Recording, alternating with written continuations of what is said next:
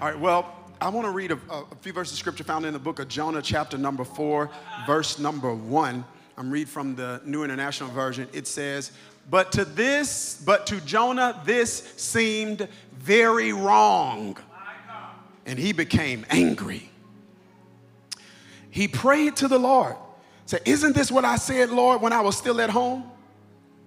This is what I tried to forestall by fleeing to Tarshish. I knew that you're a gracious and compassionate God, slow to anger and abounding in love, a God who relents from sending calamity. Now, Lord, take away my life, for it is better for me to die than to live. I want to stop reading right there and tag a title to this text. We're going to talk from this subject in our time together today. I can't believe they are getting away with this. I can't believe they are getting away with this. Clap your hands, 12 o'clock. It's a little dreary. Either y'all been outside this weekend or you on your way outside. It's a little. Family, I recently came across a quote that I thought was an asset to what I'm going to be attempting to talk about in our time together today. And the quote went something like this: how people treat you will determine their harvest. How you respond will determine yours. How people treat you will determine their harvest. How you respond will determine yours. And this phrase is a powerful principle I think we should all put into practice when we are navigating seasons where we are experiencing the inevitability of adversity. Did I just hear you correct, Pastor Darius? Did you just call adversity inevitable? Yes, I did. I did, because I eavesdropped on a conversation that Jesus was having with his apprentices. And in John chapter number 16, he says these words to his apprentices. He says, I have told you these things so that in me you may have peace. In other words, if you are unaware of what I'm getting ready to articulate, it's going to create the absence of peace. In other words, that your lack of peace is going to be based on your lack of information. He says, I want you to know this because I understand the power of ignorance. I want you to know this because ignorance is expensive. I want you to know this because whatever area you are ignorant in, you are vulnerable in. I want you to know this because the prophet Hosea put pen to paper and said this in Hosea 4:6, my people are destroyed for a lack of knowledge, because the enemy operates in the arena of ignorance. As a matter of fact, one of the metaphors that the Bible uses to describe the enemy is he's called the prince of darkness. Darkness is not just a metaphor for evil. Darkness is also a metaphor for ignorance. When someone is ignorant, they are in the dark. And the Apostle Paul says if we are ignorant of Satan's devices, he gets an advantage over us. Please don't mishear me. Ignorance is not the same as intelligence. Intelligence speaks to your capacity to comprehend. Ignorance speaks to the accuracy of the information you've acquired on a given subject. So ignorance is not just when I don't have any information. Ignorance is when I got the wrong information. So this means the devil works diligently, not just to keep us uninformed. The devil works diligently to keep us misinformed. He wants to give us bad information, but in order for us to accept bad information, he's got to send it through good people. In order for us to accept bad information, he's got to send it through good sources. So a lot of the time, one of the places that the enemy engages in the dissemination of misinformation is the church. Y'all aren't talking to me. And some of us are uninformed about the inevitability of adversity because we received information that has reduced and relegated our ability to have victory to avoiding trouble. We have been mistaught that you can rebuke everything, that you can bind everything. You can rebuke the devil and you can bind the devil, but you can't rebuke God and you can't bind life. Are y'all here in this 12? So Jesus says, I want to say this to you so you can have peace. To be surprised by the inevitable is to be naive. So let me say this to you so that when it happens, you won't think it's abnormal.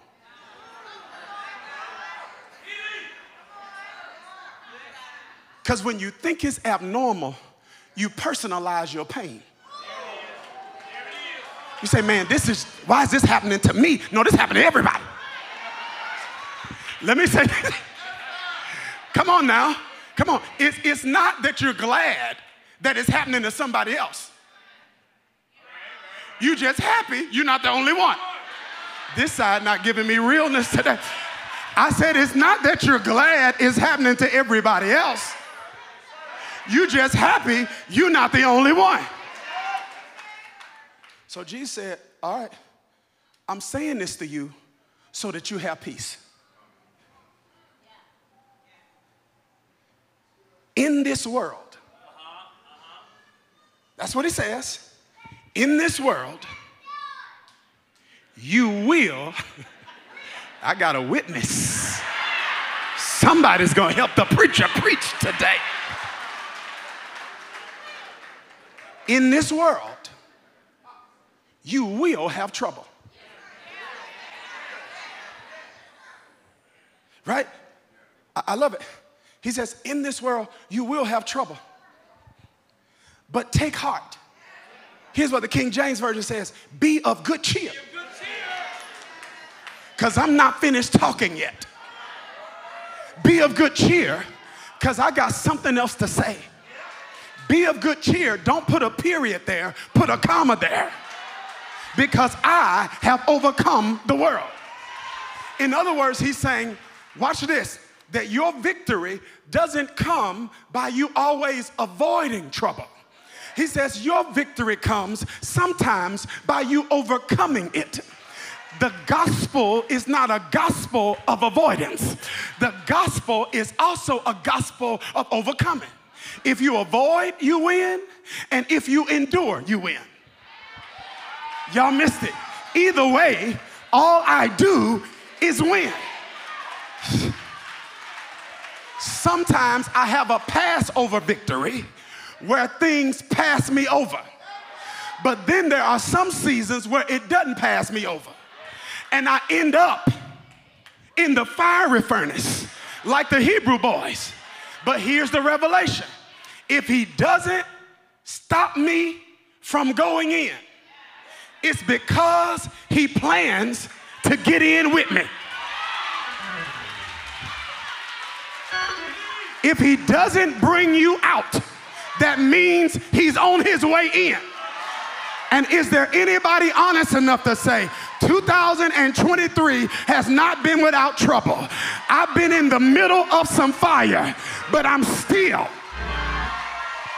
in my right mind. I'm still in one piece. The Bible says the Hebrew boys came out of the fiery furnace and didn't smell like smoke.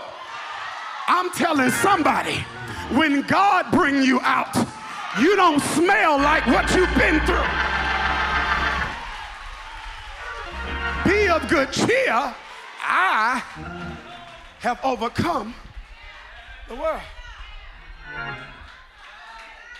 He said, but as long as you got residence in this world, you're going to have to deal with some sort of adversity. He said, I want you to know that so that when it happens, you have peace. I want you to know that so that when it happens, you're not saying, this isn't supposed to happen to me. He said, I want you to know this because some peace doesn't just come through prayer. Some peace come through preparation. Some of us, I don't have time, but some of us Some of us would have more peace if we were more prepared. Come on and talk to me. I said some of us would have a little more peace. It's like if we was more prepared. So I'm telling you this so you have peace. As long as you have residence in this world, you're going to have adversity. Why? Because you live in an imperfect world, so life happens. It means that this world is not functioning according to the original intent of the Creator. Does that make sense? All of the created order is impacted. And as a result of that, life happens in ways we can't control or predict.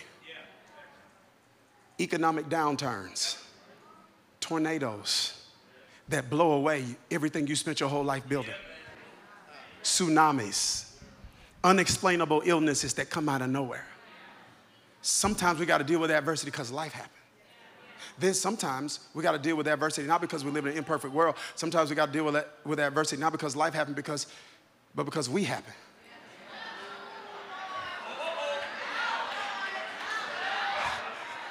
Come on and talk back to the preacher today.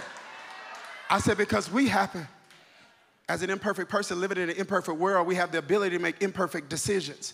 And every decision is pregnant with the potential to produce a season. And some seasons we live in are a result of decisions that we made. Sometimes the inner me is the enemy. So life happens, I happen. But then also, there's some adversity we deal with. This is where we're going to land today, because people happen. Yeah, sometimes we deal with adversity not because life be lifing, but because people be peopling. Did you hear what I just said? It's not just that life be lifing, but people be peopling. Because God has the human species living with interdependence. And as a result of that, I can be directly, or you and I can be directly or indirectly impacted by the activity of other people.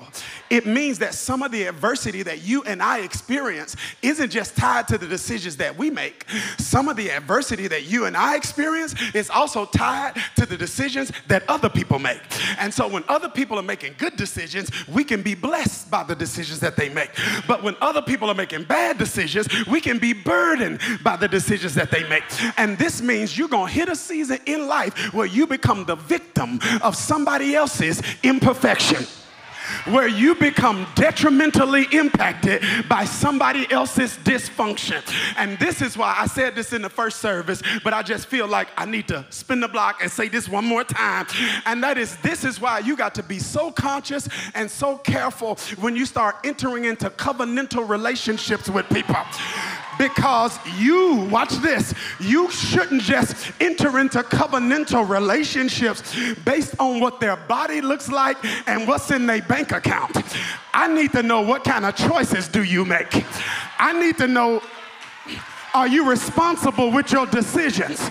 Because when I come into relationship with you, I am not just joining with you in a sense that I benefit from your good choices. I am also joining with you because I'm impacted by your bad choices. I want to know what kind of decisions do you make?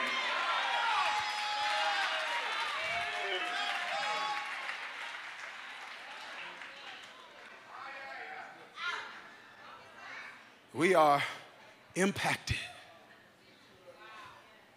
by the imperfections of other people. And it's one thing to navigate through a season of struggle because of what you did to yourself. It's another thing. I can handle it when I cause it. Who's going to wave at the preacher and talk? Yeah, it's one thing to navigate through a season of struggle, and I did it.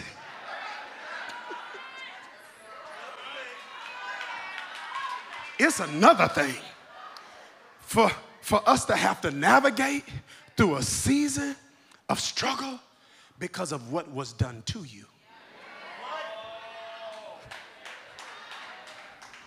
Did you hear what I just said?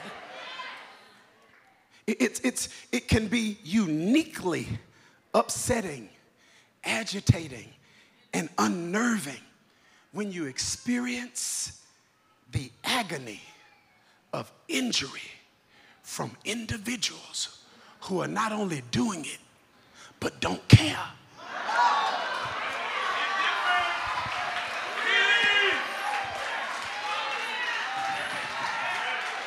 Who are doing it and become upset and angry when you set a boundary and refuse to allow them to keep perpetuating the behavior that you've been tolerating for way too long. So you're doing things that are not considering me.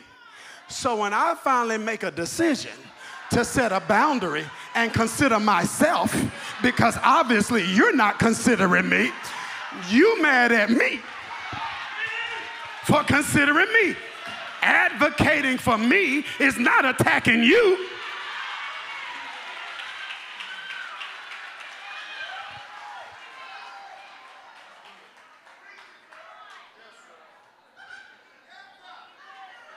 You can be impacted by the activity of other people. Reputation injured because of people speaking recklessly. Y'all aren't talking to me at this 12 o'clock service. Reckless conversations, gossip about things they are misinformed or uninformed about. Embezzlement. Not just embezzlement economically, embezzlement emotionally. You taken and ain't giving nothing. It's bad English, but good theology. I said taken, but not giving anything. Embezzlement and manipulation and gaslighting and exploitation and abuse and betrayal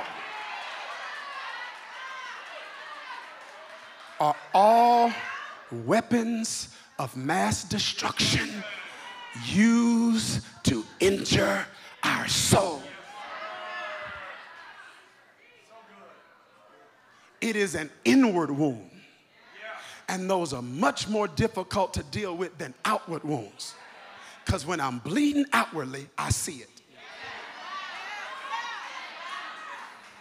But when I am bleeding inwardly, I don't. Injury is an inevitability.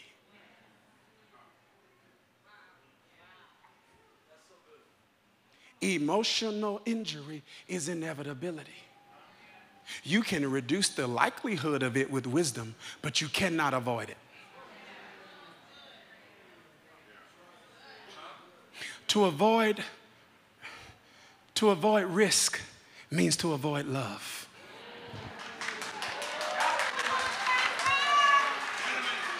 Did you hear what I just said? I said to avoid risk. To avoid risk means to avoid love.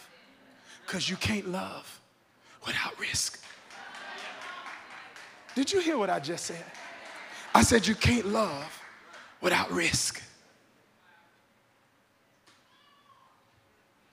Love is taking your heart out of your body and putting it on the altar of somebody else's actions.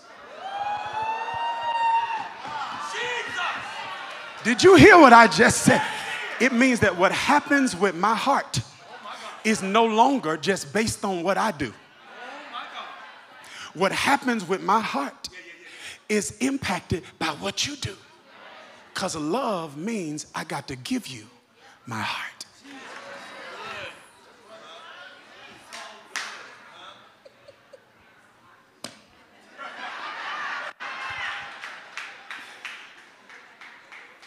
Am I making sense? It's inevitable, family. And when we are dealing with these kinds of injuries to our soul, these injuries in our soul produces a sore in our soul called offense. And offense never stays offense. Offense mutates into something else. And just like a cold can become pneumonia if you don't address the cold. Are y'all hearing what I'm saying?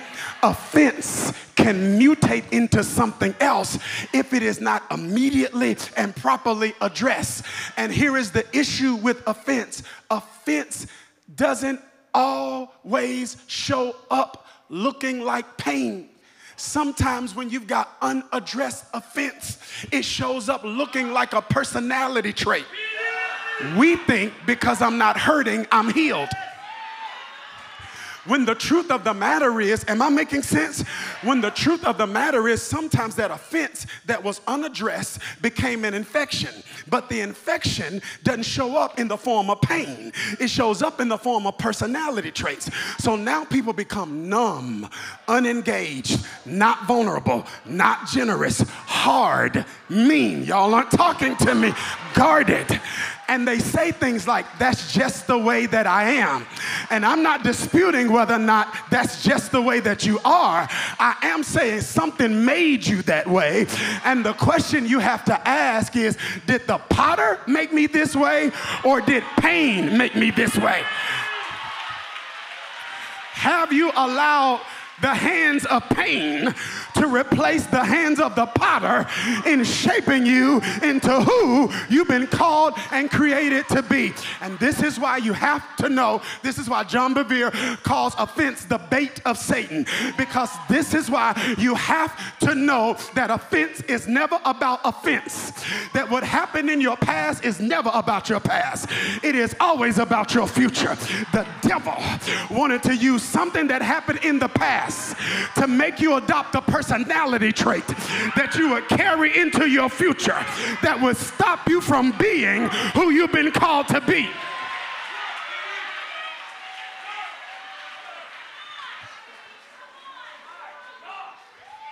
I don't have time, but I do a teaching on this using Paul when he got bit by snakes. When he got snake bitten, and I've taught you this before, that it's like snake bite.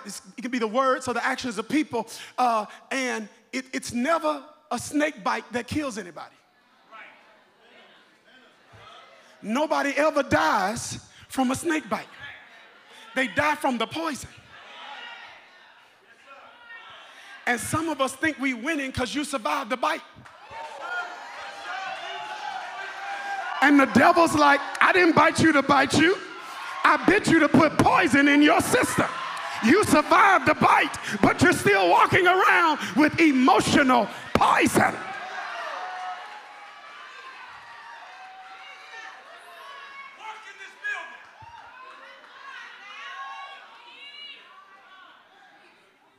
So it's some personality. And so some of us have been this way so long, you think it's you. I'm going to say that one more time. You have been this way so long, you think it's you, because you don't remember the thing that happened that made you the way that you are.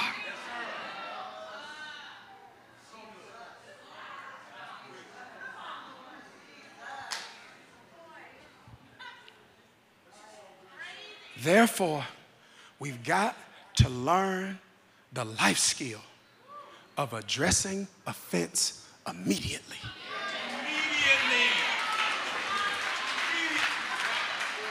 Did you hear what I just said? We've got to learn the skill of addressing offense immediately. I wish I could tell you you would never be used. But if I were to tell you you're never going to be used, that means I would have to tell you you're never going to be successful. Because you can't be successful without at some point being used. I wish I could tell you that you can never be exploited. But the only way I can tell you that you'll never be exploited is to tell you to never be a good person.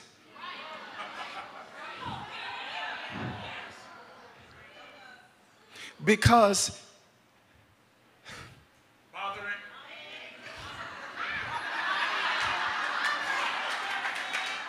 Because your goodness to someone else never makes them grateful.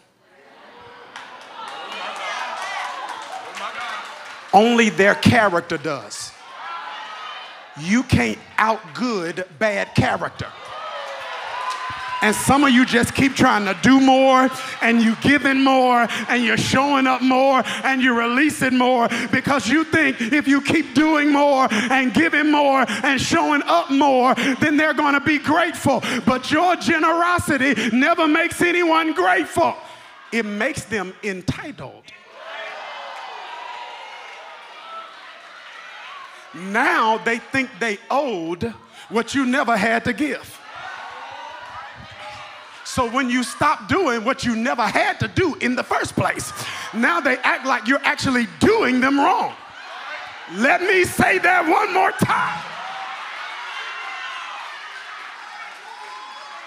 When you stop doing what you never had to do in the first place, then they act like you're doing them wrong.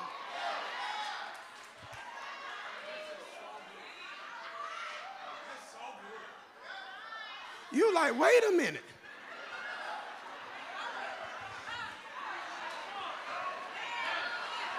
Wait. I gave you all these yeses.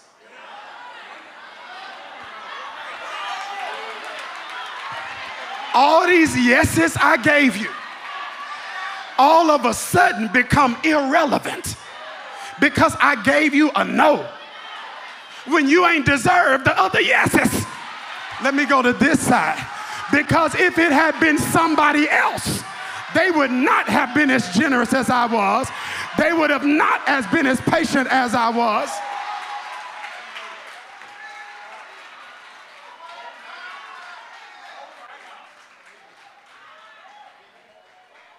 It can't happen. It can't happen. You can't avoid. I wish I could tell you could avoid. You can't avoid it. You can't. I wish. Oh, I don't have time. I wish I could tell you. I wish I could tell you. You never be misunderstood. But for me to tell you you'll never be misunderstood means I have to tell you that you never need to reposition a relationship.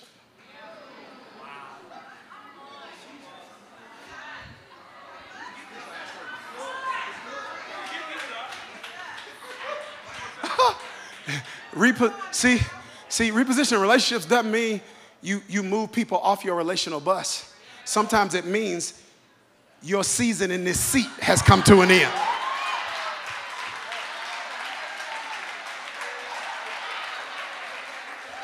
And it doesn't mean you're wrong.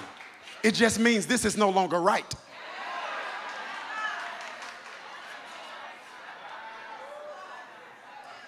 But people will treat your repositioning as abandonment.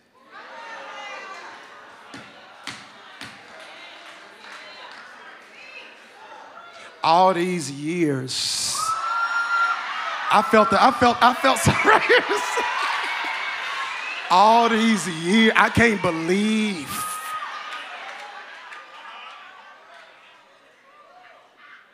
You can't believe I moved you from a seat that I only kept you in because of loyalty.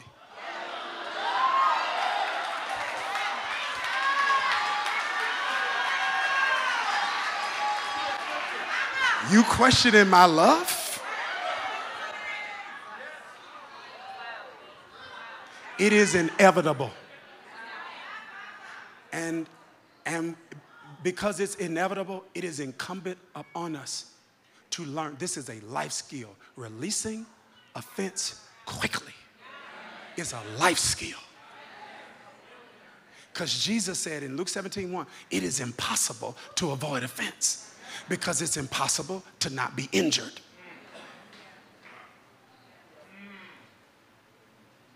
Why is this important, Darius? Y'all all right? I got 11 minutes and 48 seconds. Y'all all right? All right, here it is. Here it is. This is important because if we don't learn the life skill of immediately addressing offense, we're going to hit a season in life where we're dealing, Marlon, with the accumulation of offense. Remember compound effect last week? Yeah. We're dealing with the accumulation of offense. Listen to this. And if we don't learn how to avoid the accumulation of offense, we'll find ourselves in a season where we're managing a meltdown, because some meltdowns are a manifestation of the accumulation of offense. You let too much stuff go on for too long, and it is compounded to the effect that now one trigger. Are you hearing what I'm saying?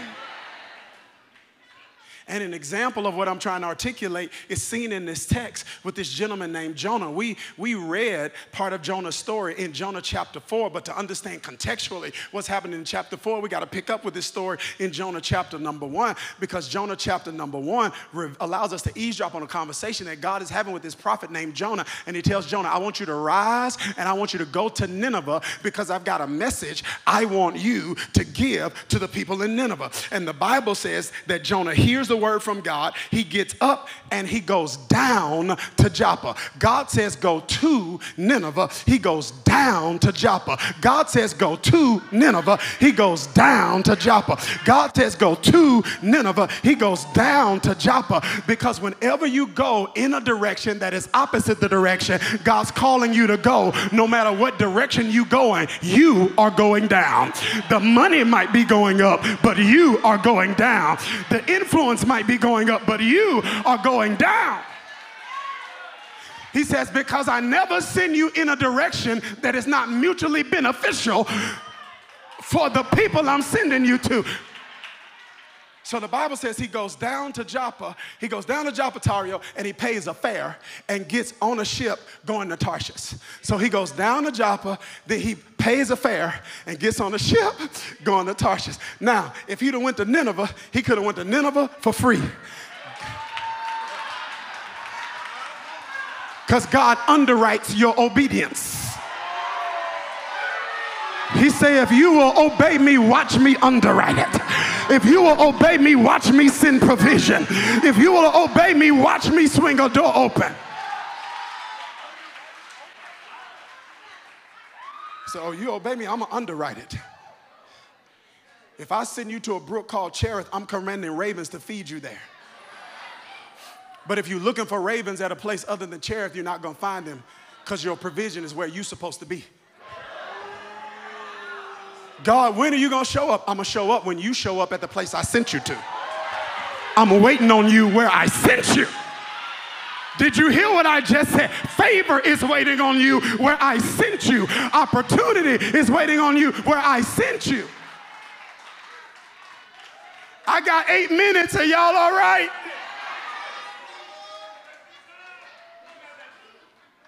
He paid a fare, goes down to Tarshish, and the Bible says in verse 4 that the Lord sends a great wind. A great wind. The wind is blowing. An unusual storm. Watch this. It's a sign, but Jonah doesn't see the sign. Because later God's about to send a whale. But he always sends the wind before he sends a whale. He says, I'm going to send you a warning in the form of the wind. If you ignore the warning in the form of the wind, then you're going to have to deal with the experience of the whale. Now, the wind is blowing. He can't get it, because when you determine to disobey, your discernment is impaired. So stuff you would pay attention to, you explain away. They've been shysty. You just been explaining it away. Let me go. Y'all, I feel they've been selfish. You just been justifying their selfishness. They have been manipulative. You've just been attributing their manipulativeness. God's like, you saw the wind.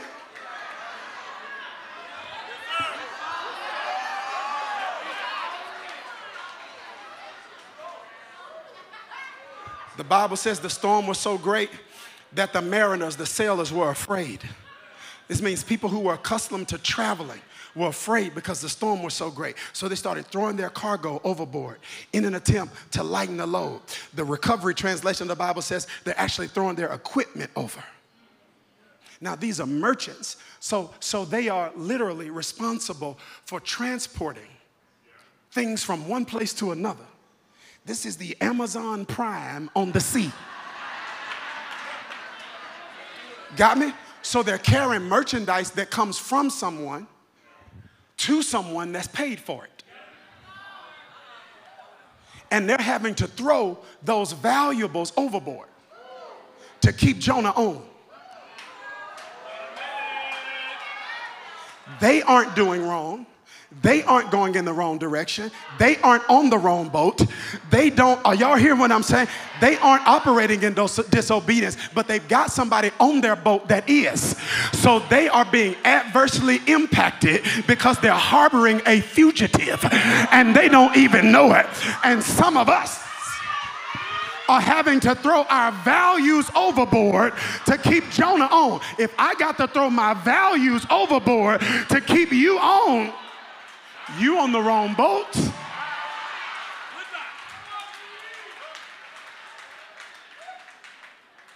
Bible says they in a storm. They throwing the stuff over. Read the text. And Jonah sleep. If you don't wake up, how am I panicking because of you and you sleep? How am I doing work I shouldn't have to do because you sleep? How am I throwing cargo overboard and you sleep? You are irresponsible and sleep. I'm responsible and up, but I'm responsible for your irresponsibility.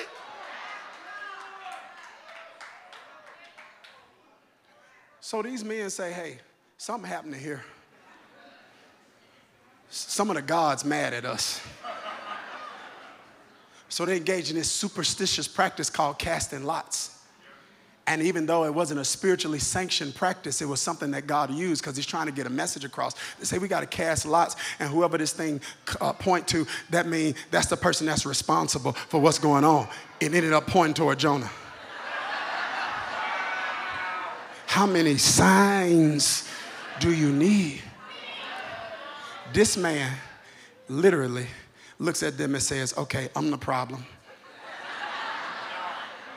You just now realizing you the problem after all you've cost me? My cargo gone. This was it. I'm the problem. Then he say, okay, guys, throw me overboard.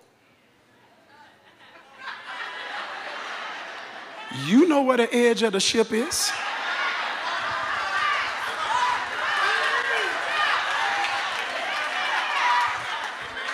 But even in your apology, you're still operating with codependency.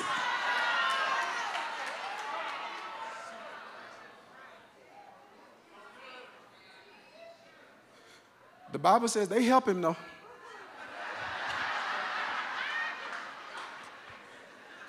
They help him. They throw him overboard. And the Bible says God had prepared a fish, a whale. So the same time that Jonah's thrown overboard, God had a whale heading in the right direction, traveling at the right speed, so that at the very time Jonah got thrown overboard, the whale just happened to be in the vicinity to swallow Jonah up. This is a powerful picture of the gospel, ladies and gentlemen, because the gospel summarized is God making divine provision to rescue humanity out of a mess humanity got itself into. It is God saying, Adam, you broke it in one garden, but I'm gonna fix it on another. You are man enough to get yourself into it, but I'm God enough to get you out of it. Because the whale is not a picture of judgment. The whale is a picture of grace. Darius, how do you know? Because if he wouldn't have been swallowed by the whale, he could have drowned in the sea or died of hypothermia. But the Bible says when he's swallowed, he's in the belly of the whale for 3 days. I'm like, wait a minute, let me do some research. And I did some research because I'm like, how are you in the belly of a whale whole?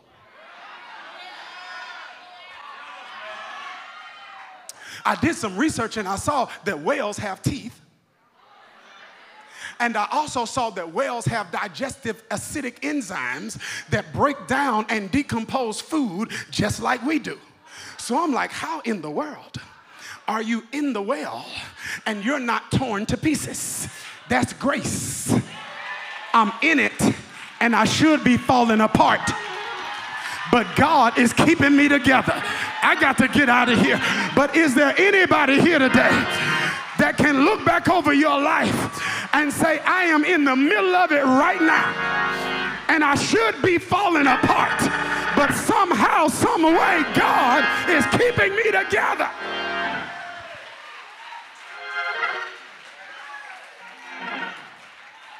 I'm done, Tario.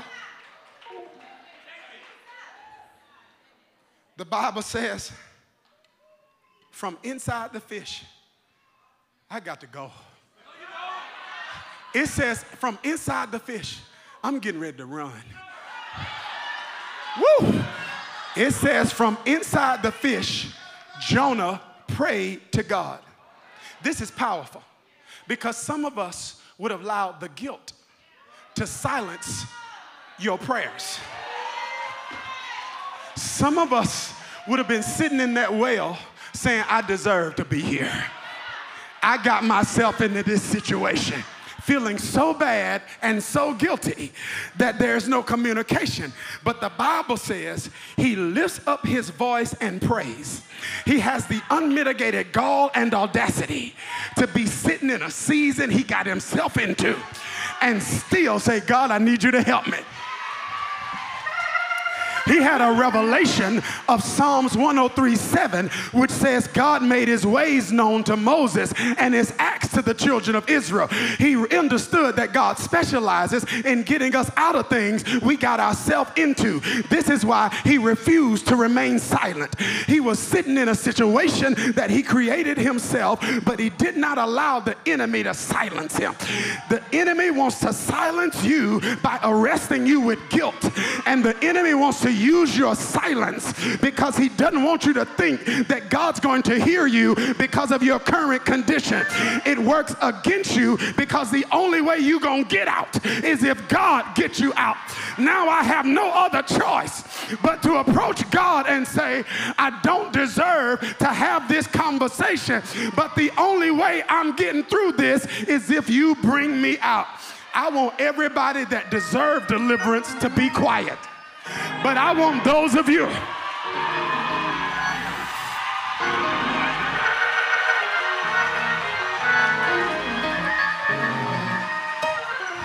I don't deserve it, but I need you to get me out. I got myself into it, but I need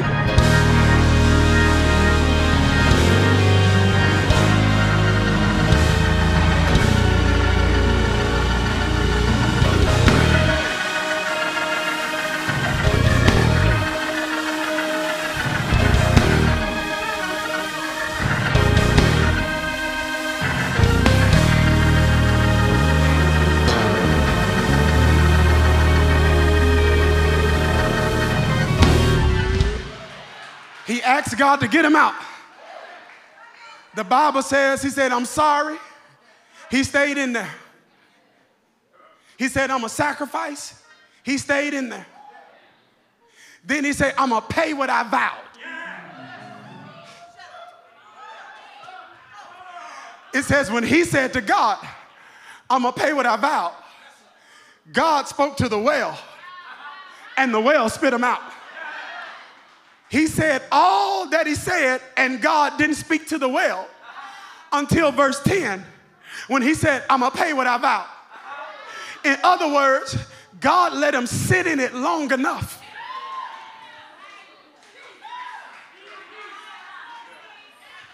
until he was ready to keep a vow he would normally break once he got out of trouble.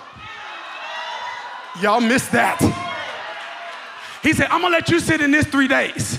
Because if I get you out in 1 day, you promised me on day 1, you're going to keep a vow. But because I delivered you too quickly, once you get outside the well, you go back on your word. So I'm going to let you sit in this long enough so that this time you really mean what you say.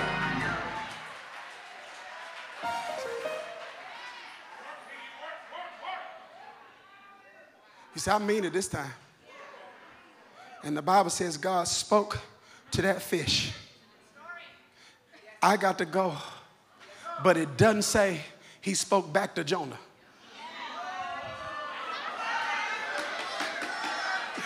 Jonah saying, God, get me out. There's nothing in the text that says God says to Jonah, I'm getting ready to get you out. It says Jonah spoke to God. God spoke to the fish. And the fish spit Jonah out. Jonah spoke to God. God spoke to the fish. And the fish had to spit Jonah out. Jonah spoke to God. God spoke to the fish. Maybe God's not talking to you about your problem because God is speaking to your answer. All Jonah knew is one moment he was in and the next moment he was out. I don't know who this is for, but you need to receive this word. That one moment you're gonna be in.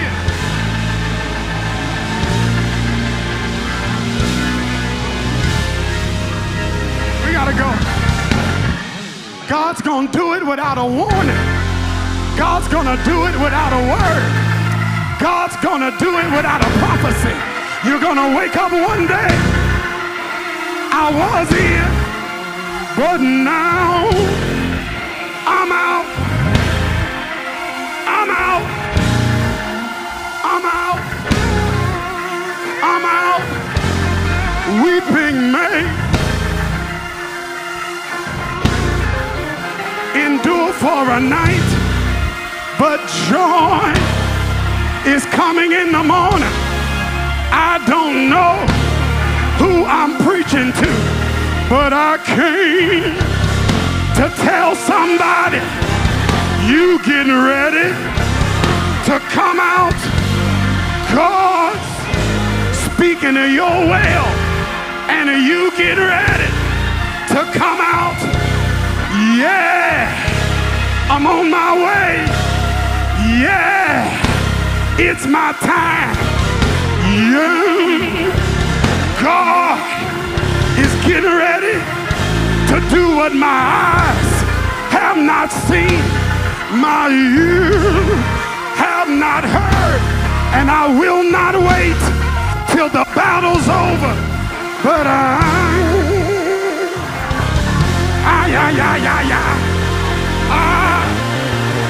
gonna shout right now.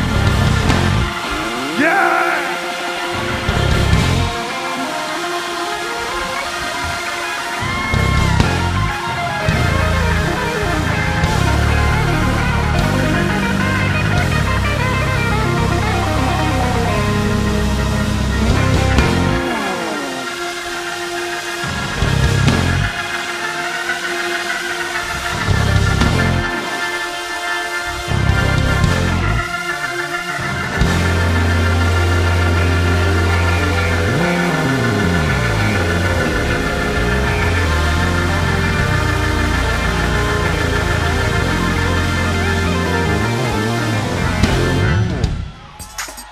Gotta go.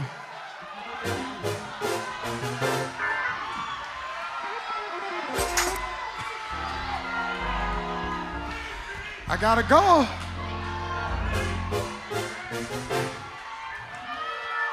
But my daddy used to say something when he was closing a sermon. He would ask the crowd a rhetorical question. I gotta leave your change, but I need to ask you a question that my daddy used to ask. Can I ask you the question? I said, can I ask you the question? Can I ask you the question? Ain't he all right?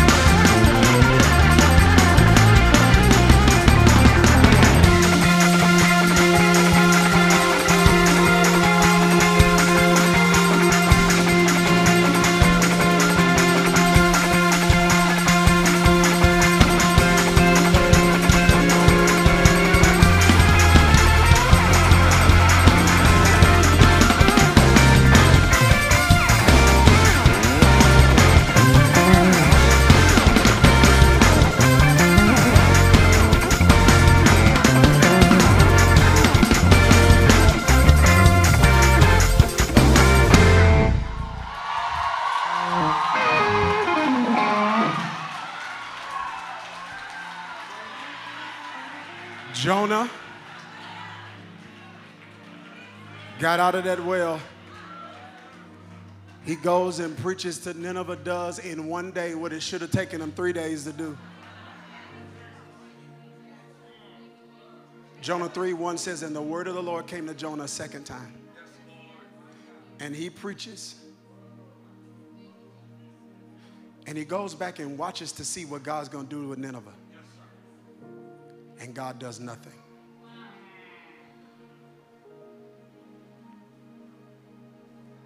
And Jonah's upset. He's so upset, he says, I just want to die. Why would he say that? It's because Nineveh was the capital of Assyria, and the Assyrians had a generational history of literally opposing, decapitating, and engaging in acts of violence against Israel. So there's years of accumulated offense. And Jonah's looking at what's happening to them, saying, God, I can't believe they're getting away with this. How are they going to do me like that? And they not pay.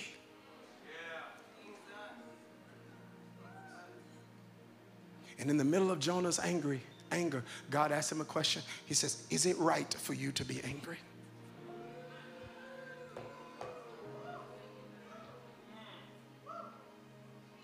It's like he's saying, Jonah, I want you to I understand that you've been injured and you've been upset, but you are mad at me doing for them what I just did for you.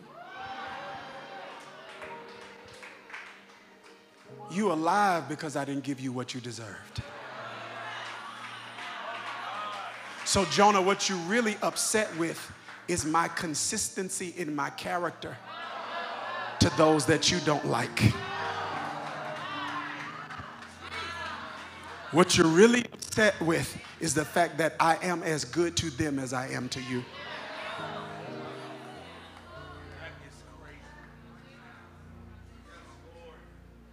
He says, they're not getting away with this because their actions don't stop your destiny. So Jonah, I need you to do 3 things. I need you to release the expectation for answers. You think you need answers to have closure. Closure's a choice. You decide when you close the door on that chapter of your life. And if you are waiting for information to close the door, it's not the information, it's you. Because you want people to give you answers they don't even have. They don't even know why they did it. Jesus is on the cross. He like, they dumb, forgive them. They don't even know what they're doing. So if I ask you for a reason, you're not going to give me one. I can't get an answer because some of you the perpetrator, and you still feel like you the victim. You did me wrong. So So I got to release the need for an answer. I can't have my future held up on your answer. So I'm going to close the door. Closure, close the door. You can close the door right now, because closure is your choice. So release the need, release the expectation for answers. Re-examine your assumptions about its impact. See, sometimes we so upset because we're making assumptions that this is going to have a greater impact than it actually is going to have. We thinking, they messed up my life. They can't mess up your life. Their actions won't have the impact you're assuming they will. No matter what happens, your actions right now have more bearing on what your future is like than what they did in the past. They can't stop you. If God be for you, who can be against you? They can lie, but they can't stop it. They can spread rumors, but they can't stop it. They can write posts and blogs, but they can't stop it, because what God has for you is for you. And here's what you need to hear. I learned this a long time ago. God restores your reputation in the minds of those that are critical for your destiny. He don't need to restore your reputation with everybody, because everybody not critical for your destiny. He said, but I'm going to restore your reputation in the minds of those that matter. And if they can't see the new you, then they don't matter when it comes to your destiny.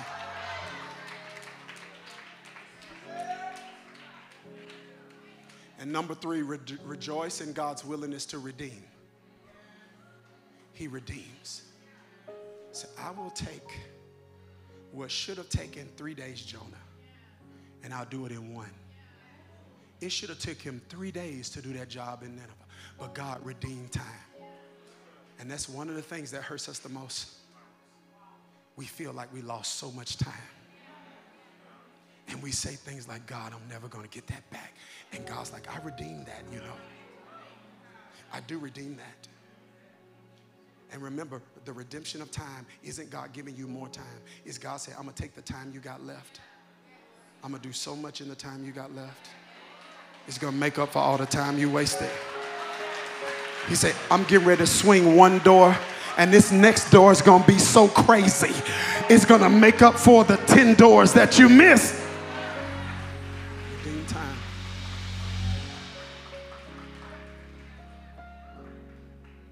But you can't let that offense accumulate. You got to release. Forgiveness, which is a pardon. It is writing off what they did to you as bad debt. It is saying what you owe me, you can never pay. You can't give me back what you took from me. All them bad days I have, you can't give me them back when you tell me you're sorry. The nights I had to cry myself to sleep, my heart torn into pieces, you can't give that back to me. So I got to write it off as bad debt and say you owe me nothing, because somebody else has paid your debt in full.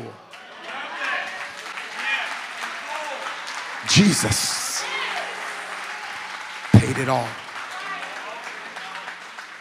So I received the blood of Jesus as full and satisfactory payment for what you did to me. You owe me nothing. Not because you deserve to be forgiven, but because I deserve to be free.